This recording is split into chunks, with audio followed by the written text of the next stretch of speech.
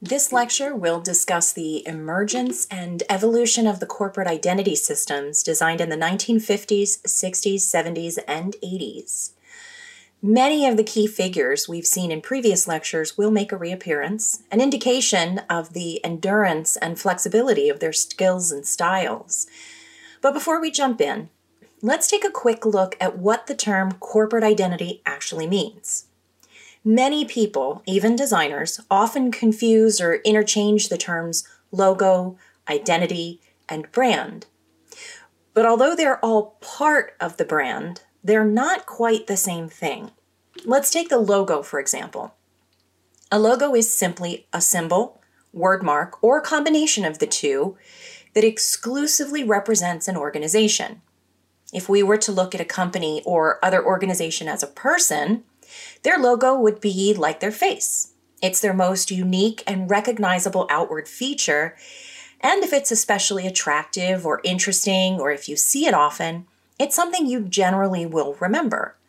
But it doesn't tell the whole story, or even necessarily give you a glimpse of who that person really is. You know the Walmart logo, but if you had no other knowledge of the company, what would it really reveal? Not much more than the suggestion of a sunny disposition and the fact that it had a makeover in 2008, really. On the other end of the spectrum is the brand. A brand is like the entire essence of a person, their inner and their outer self. It includes not only how they look, but their history, their relationships, their values, their aspirations, the way they walk, talk, and think. All the things that differentiate from or connect them to other people. The choices that they make are based on the sum of all those things. It's the same with a brand. It has a history, a voice, a look, a certain way of communicating. It even has relationships and makes connections. It's also what connects that company to its employees, partners, customers, and competitors. It includes the logo and the corporate identity, but as the sum of the entire brand's personality or essence, it also drives the organizational decisions they make by documenting the strategy, the mission and vision, the demographics, and so much more. In a large organization like Walmart, all of these things are documented in the brand manual so they can be adhered to by anyone who has to make a decision that affects the brand's marketing, look, feel, tone, or more. In Walmart's case, their current logo was redesigned in 2008 to show outwardly that the brand itself had changed from promoting cheap stuff to being a company that strives to use innovative and fair marketing strategies. Now, to be fair, this is what they were attempting to communicate. Now, in their new brand manual, that change was documented to extend to their market positioning, their personality, their voice and their tone, and their public image. Now, that public image was designed to communicate the brand's new focus in every way a potential customer might be exposed to the brand. A commercial, a gift card, a shopping bag, a road sign. Keeping that look cohesive and centered around the brand's new caring, optimistic, innovative, authentic personality required a comprehensive new corporate identity system. A corporate identity, sometimes referred to as a visual identity or brand identity, falls somewhere between the logo and the brand. It's more than a face, but less than the whole person. It would be comparable to a person's public image. So their hair, their clothes, their shoes, their grooming, their accessories, the way they speak in public, anything you could see if you pass them on the street. It's an outward expression of their inner self. Or, in the case of a corporate identity system, it's the visible, audible, customer-facing expression of the brand itself. The identity system drives design decisions. It includes a logo, but might also include typefaces, colors, letterhead and business card designs, signs, commercials, slogans, as well as a lot of technical details about how the logo should and should not be applied. In order to work well, the entire system must be cohesive and unified. It's an incalculably large part of an organization's brand, but it wasn't always that way.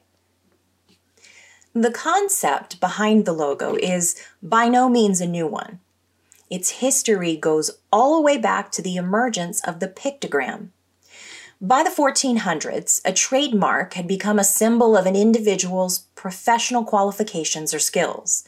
For thousands of years, potters inscribed their personal marks on the earthenware they created.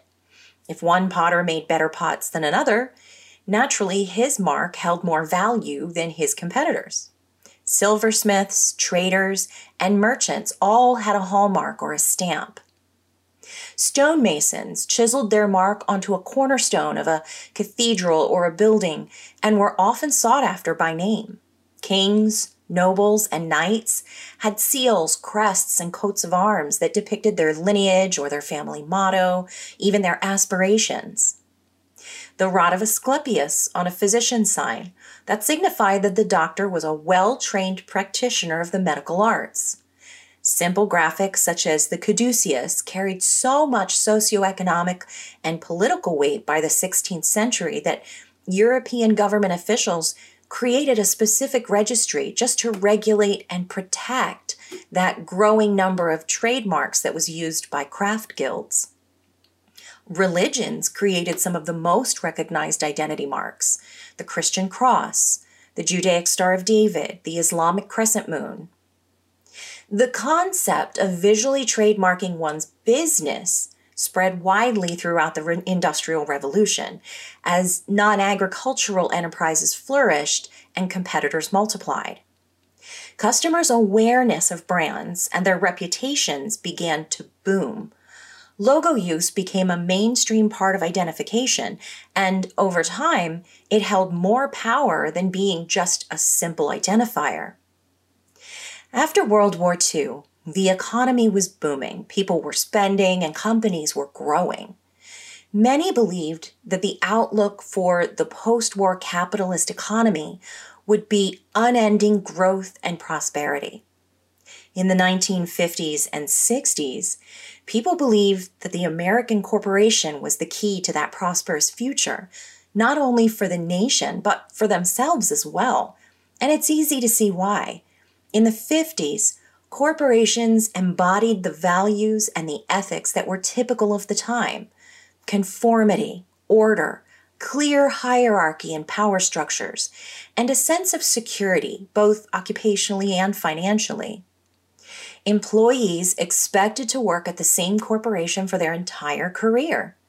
With hard work, an employee could climb the corporate ladder all the way from the mailroom to CEO, slowly and gradually providing a better life for themselves and their family. Now, as companies grew and evolved, so did their needs and challenges. Before the 1950s, corporate identity was a fairly informal concern. Different parts of the company often created their own versions of the company logo and were pretty unrestricted in their design choices. A group of 10 executives might have 10 distinctly different letterhead designs. But as corporations grew and expanded, the lack of visual consistency became a problem. Think of how you'd feel about a person whose face looked different every time you saw it. It would be confusing, and it would probably make it difficult for you to trust or feel really connected to that person. It's very similar to the customer experience. If Target had a different logo, different color, or different typeface for every commercial, sign, or magazine ad, it would be increasingly difficult to recognize, trust, and be loyal to that brand among a growing number of competitors.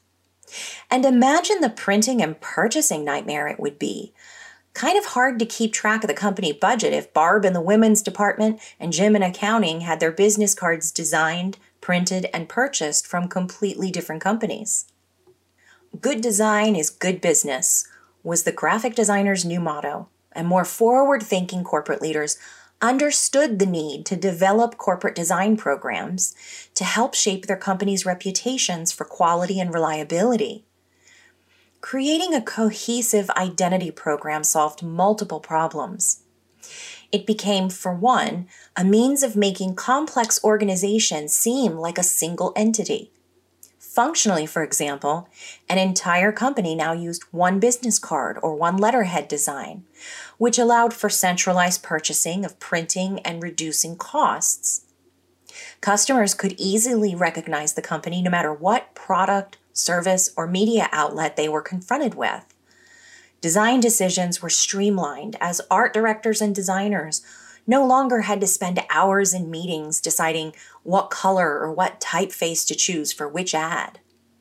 And an identity program could unify thousands of employees and even increase stock values. Companies began to present a consistent, unified look and message designed to be distinctive, attractive, and memorable. The visual corporate identities developed during the 1950s went beyond trademarks to produce consistent design systems and advertising campaigns that projected a cohesive image for corporations that were expanding into a national and multinational presence. Not incidentally, the logotypes and other identifying features of these campaigns did not rely on any particular language, but drew on the universal language of graphic design, meant to be legible throughout an international network of communications. Logos were hard-edged and simple. Reproduction quality was variable from a well-printed brochure to a low-end newspaper ad. Sharp and clean forms work best across the spectrum of print, broadcast, and other applications. Large-scale identity systems introduced the identity manual to guide the creation and execution of various visuals. These guidelines maintained a cohesive system with a set of rules for usage. They were distributed to creative departments and outside agencies to maintain a singular vision in the execution of any visuals that were related to the brand. Some corporations went to extremes to maintain a cohesive voice. In one instance, all the executives were required to wear white shirts and black ties. No personal artifacts were allowed on the desk, and a template existed to make sure everyone's desk lamp was at the exact same angle. A well-designed corporate identity could reposition a company in a new market or medium, like CBS did with their identity redesign in 1951. The Columbia Broadcasting System's new mark declared a move from radio broadcasting to television, which was exploding. From 16,000 sets right after World War II, the U.S. audience would own more than 90 million sets in the 1960s.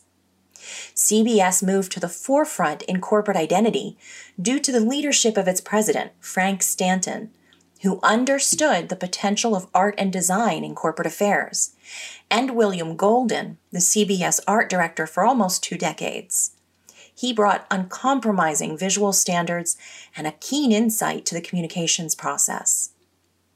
It was Golden who devised and developed the distinctive eye-shaped logo.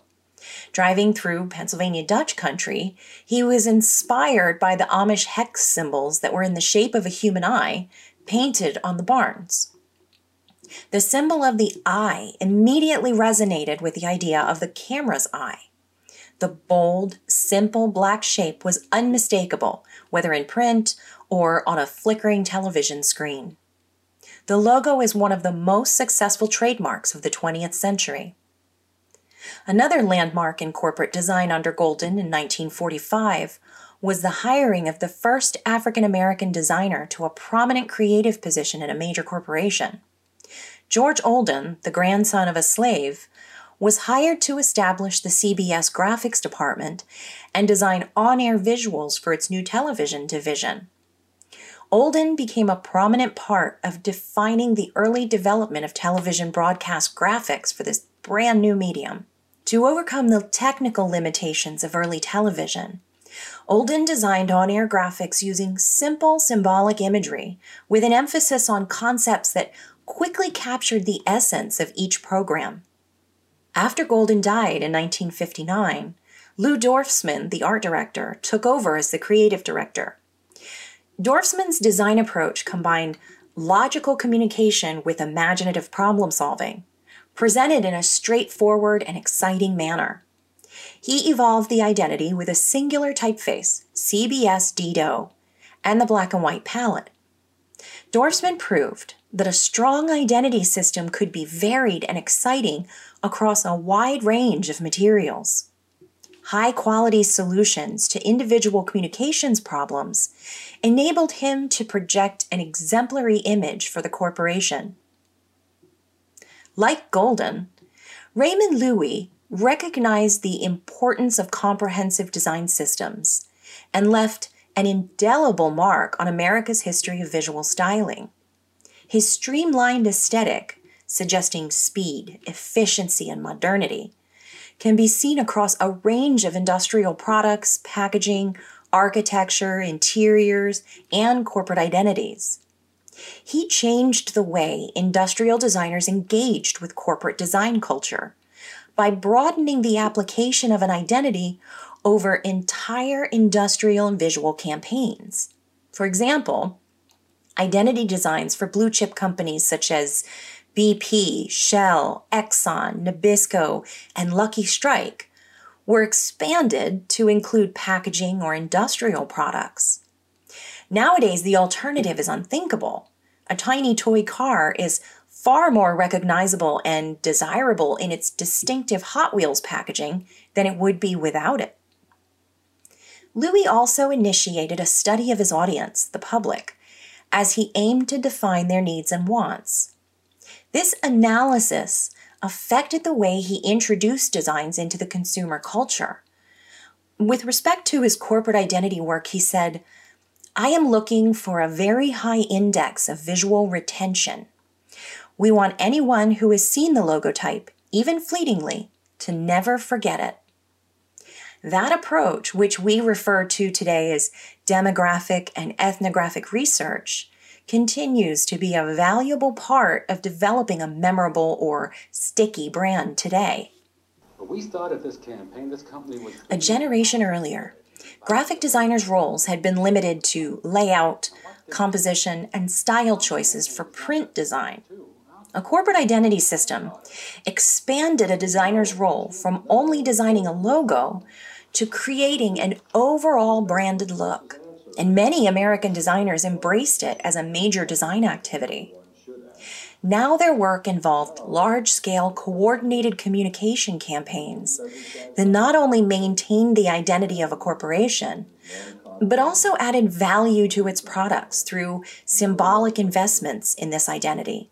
Slogans, catchphrases, logotypes, and other compact messages made the corporation seem like an individual entity with a voice and a personality.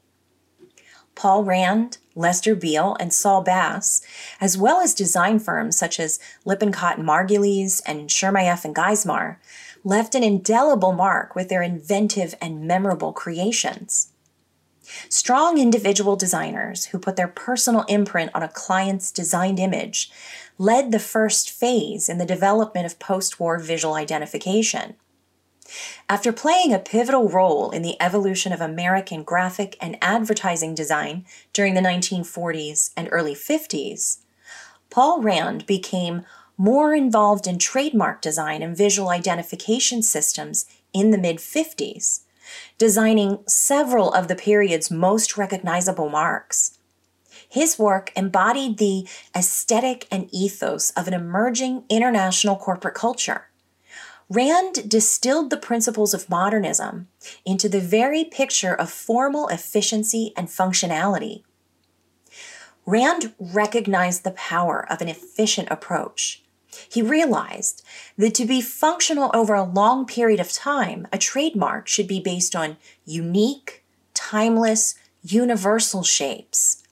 He was a proponent and pioneer of shortening a company name to an acronym, as he did with his first major rebranding project for International Business Machines. Until the 1950s, IBM had never been known as a purveyor of style, but rather, like Henry Ford, had made functionalism the focus of their product line.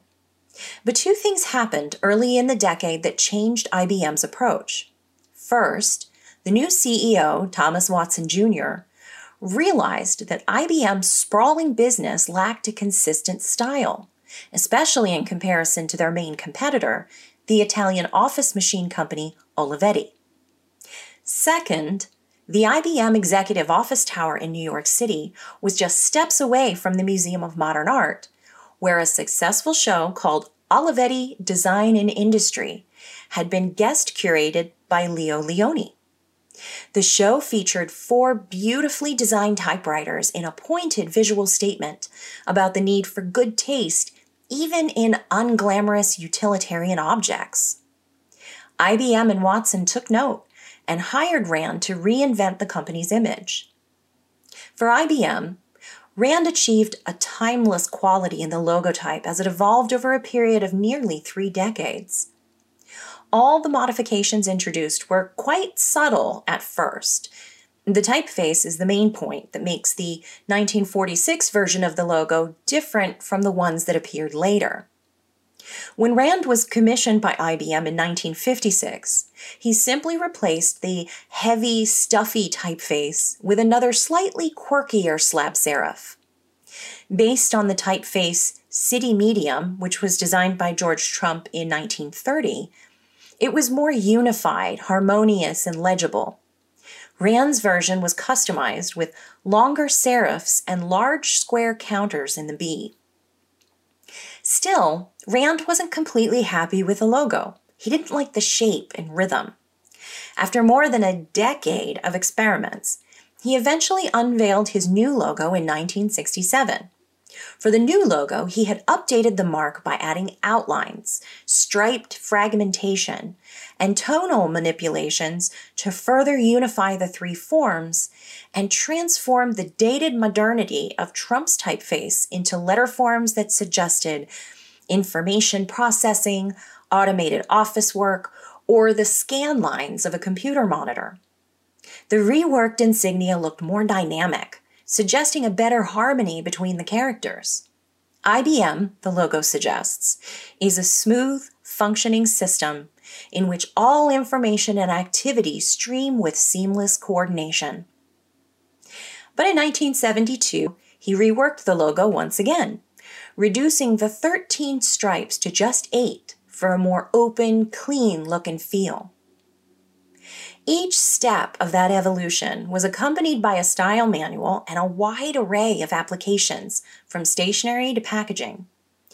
Rand's uncompromising attitude toward stylization was well suited to the demands of a company committed to uniformity across its many operations and offices. Among Rand's other trademark solutions of this period were the 1959 redesign of the Circle W Westinghouse trademark. Westinghouse, a multinational maker of electrical products, had overlapped the use of different logos since its beginnings in the late 19th century. The company needed a new logo to unite the various branches and subdivisions internationally. Rand again relied on elements from a previous design, in this case, preserving the letter W and the line underscoring it. The new logo featured the letter W made up of 3 dots and 4 lines that form a letter with the suggestion of the format of an electrical circuit board, evoking wires and plugs, electronic diagrams and circuitry and molecular structures. It is notable that the logo, which seems rather unadventurous when compared to its contemporaries, especially with the holdover lozenge under the letter W, was actually deemed too strikingly abstract by many of the Westinghouse executives and almost never made it into production. When he redesigned the United Parcel Service's identity in 1961, Rand simplified both the name and the logo into a mark that would last for over 40 years. Nothing about the design was random. The proportions were based mainly on the golden ratio, and the lines were clean and even. He kept the shield from the old logo and removed the over-designed lettering in the ribbon. He then streamlined the shield and emblazoned it with bold, unstressed sans serif initials. Finally, he topped the shape with a simple rectangle and a whimsical bow shape to communicate the idea of parcels, which were often then tied with string or twine instead of packing tape. One of the reasons that Rand's logos are so timeless is because he understood the universal language of geometry and the risk of trendy design looking dated and becoming obsolete. After the success of the new CBS identity, their competitor, the American Broadcasting Company, was forced to refine its own. In 1965, Rand revisited the technique of radical reduction, continuing the use of abbreviation from the company's name. He reduced each letter to its elemental geometric shape, informed by the shape and case of Herbert Bayer's universal alphabet back at the Bauhaus.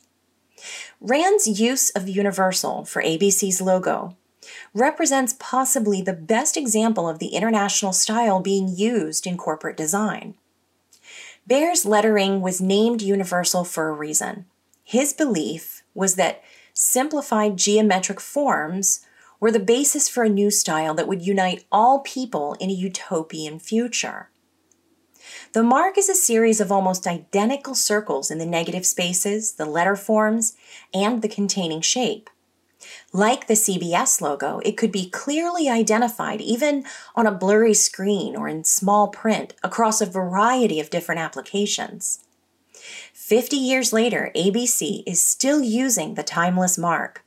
Its simplicity is one of the reasons for its longevity. When ABC was sold in the late 1980s, the new owners planned to update Rand's design, but were unable to decide on a suitable replacement. After ABC, Rand would go on to produce dozens of iconic logos that defined 4 decades of products, services, and brands. There's a famous anecdote about his production of the next logo for Steve Jobs. In 1986, Jobs asked Rand to come up with a few options, and Rand responded, "No, I will solve your problem for you and you will pay me. You don't have to use the solution. If you want options, go talk to other people." Rand billed Jobs $100,000 for the logo, and Jobs loved it. He even reproduced the concept book as a gift for others. Now, I don't necessarily recommend this strategy, at least as a new designer, at least not until you're a legend like Paul Rand. Sadly, the last corporate identity Rand designed before his death was for the Enron Corporation. Originally perceived as simple and bold when it was created in 1996, the diagonally oriented combination of the company's name with a large sans serif E in red, green, and blue was referred to as the multicolored tilted E. It accurately reflected the optimism and high aspirations of the company's CEO, who believed the logo and the accompanying ad campaign would successfully secure their position as a leader in the business world. But in 2002, after a fraud scandal collapsed the company, that same logo took on a whole new meaning. It was renamed the Crooked E to emphasize the criminality the tilted letter came to represent.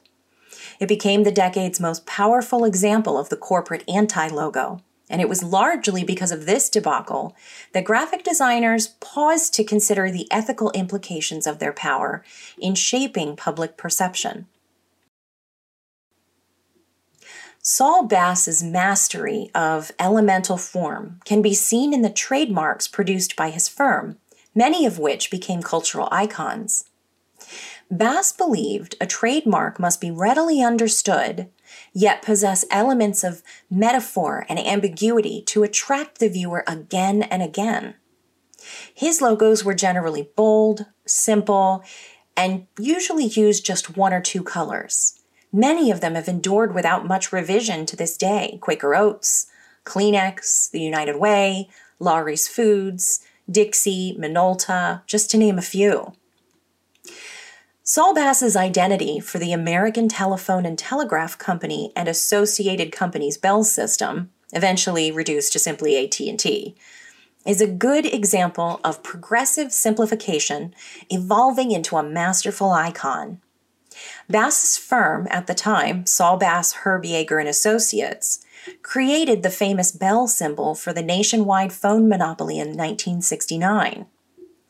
The first AT&T Bell System logo, created in 1889, depicted a bell in a square frame consisting of 3 squares of different sizes, each slightly smaller than the previous one.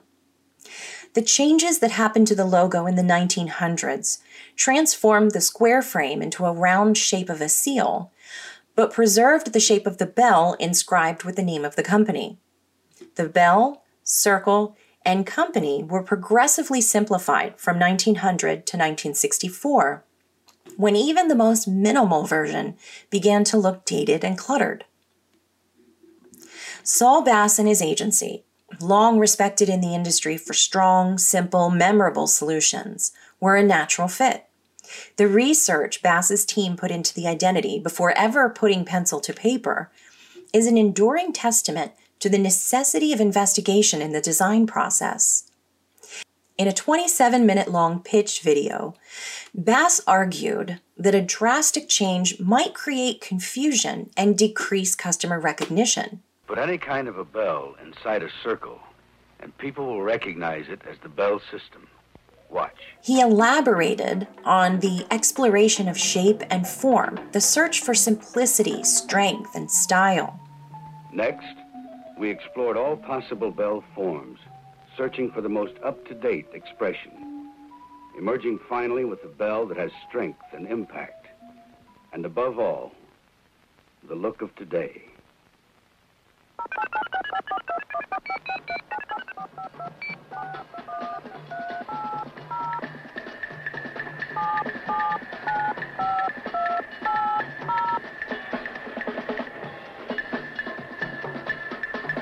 What you see here is just a small clip of the video Bass presented to the Bell executives to pitch the new identity system. Remarkable for its time, its narrative, style, and visual effects speak to Bass's extensive experience in filmmaking. It begins with an overview of the changing times in the 60s to set up the context. Then Bass goes into a short lesson on branding and logo design to state the problem.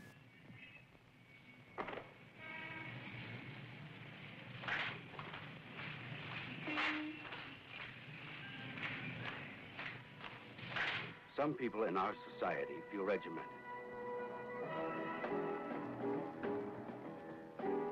We must respond to new needs. Since 1960, 38 of the 100 top Fortune industrial companies had to make a change, a major updating change in each of their transitioning to an explanation of the rationale for his solution at about 12 minutes in. Certain visual forms can remain contemporary over long periods of time. Now, if you're really interested, you'll find the link to the entire video at the bottom of this week's discussion board. It's well worth taking a few minutes to review, and if you're really interested, there's also a link to a 2-hour in-depth exploration of the entire Bell AT&T logo history. The new logo's clean, economical shape got rid of all the small and unnecessary elements. The Bell's form took on a modern reductiveness bordering on the surreal. The optional word mark, which was flexible to accommodate various subsidiaries, aspired to the simplicity and directness of a sans serif letter form, similar to the clean forms of Helvetica. But one of the logo's most remarkable features was that the logo was entirely recognizable without any words at all. It also took on AT&T's signature blue to symbolize their sky is the limit optimism for the future. As a pictogram, it was perhaps without equal in the United States. Bass's vision for the new corporate identity is all-encompassing, from vans and trucks to uniforms and directories and phone booths. An article introducing the new logo in 1969 described how crisp blue and yellow stripes will mark the new design for vehicles, separating the white heat-reflecting top from a gray-green bottom. The revised Bell seal will be used with simple, easier-to-read lettering to identify the various Bell companies and will appear on stationery and phone bills.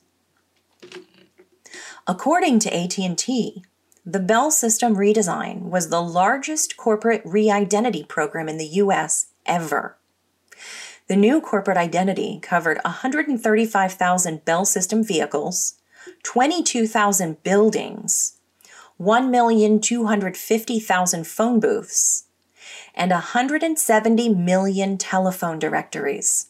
It achieved a remarkable 93% recognition rate in the United States, up from 71% prior to the redesign.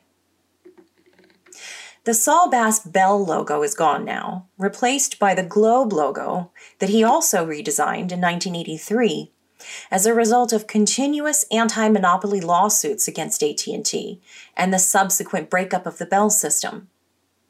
The sphere relied on the principle of closure, defined by lines implying connection around the globe. Variations in the line width caused the globe to appear to spin when the logo was animated for television in 1984. The new logo continues to symbolize the company's international reach and technological innovation. A prominent modernist poster designer in the 1930s, by the 1960s, Lester Beale had joined Bass and Rand in the rush to create new modern logos and identity systems. He pioneered corporate identity programs for many corporations, including Martin Marietta, Connecticut General Life, and the International Paper Company. Bill worked with co-designer Richard Rogers to create a new logo for the International Paper Company as early as 1960. International Paper had become one of the largest paper companies in the world by 1960, but its logo was extremely dated and cluttered. Its new logo needed to not only be modernized, it had to be recognizable across a variety of media, different surfaces, at different scales, and different applications. In the tradition of Rand's UPS shield and Bass's bell, Beale kept the heart of the old logo's concept, the source of IP's products, a tree. He reduced its form, though, to its most elemental shape, and then imbued it with just a touch of surprise. The triangular tree shape was formed by the juxtaposition of an I and a P. The surrounding circle encloses the letters to stabilize the overall design, but it's still enlivened by that diagonal thrust of the tree shape.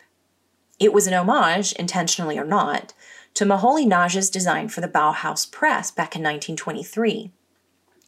The equilateral triangle, ensconced within a circle, is typical of the type of reductive geometry that's the mainstay of most contemporary corporate design.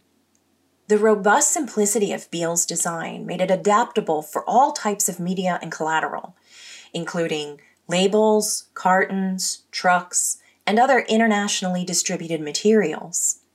It was also far more suited to the unique application of stenciling on trees, the method by which the company marked them for cutting. Beale and Rogers produced a detailed corporate identity manual to guide these applications, and adapted Robert Wiebking's 1924 typeface Venus to include a medium extended style for International Paper's use.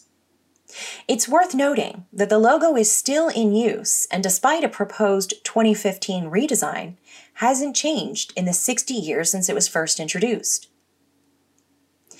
This concludes the first part of our exploration of the corporate identity culture in the 50s and 60s.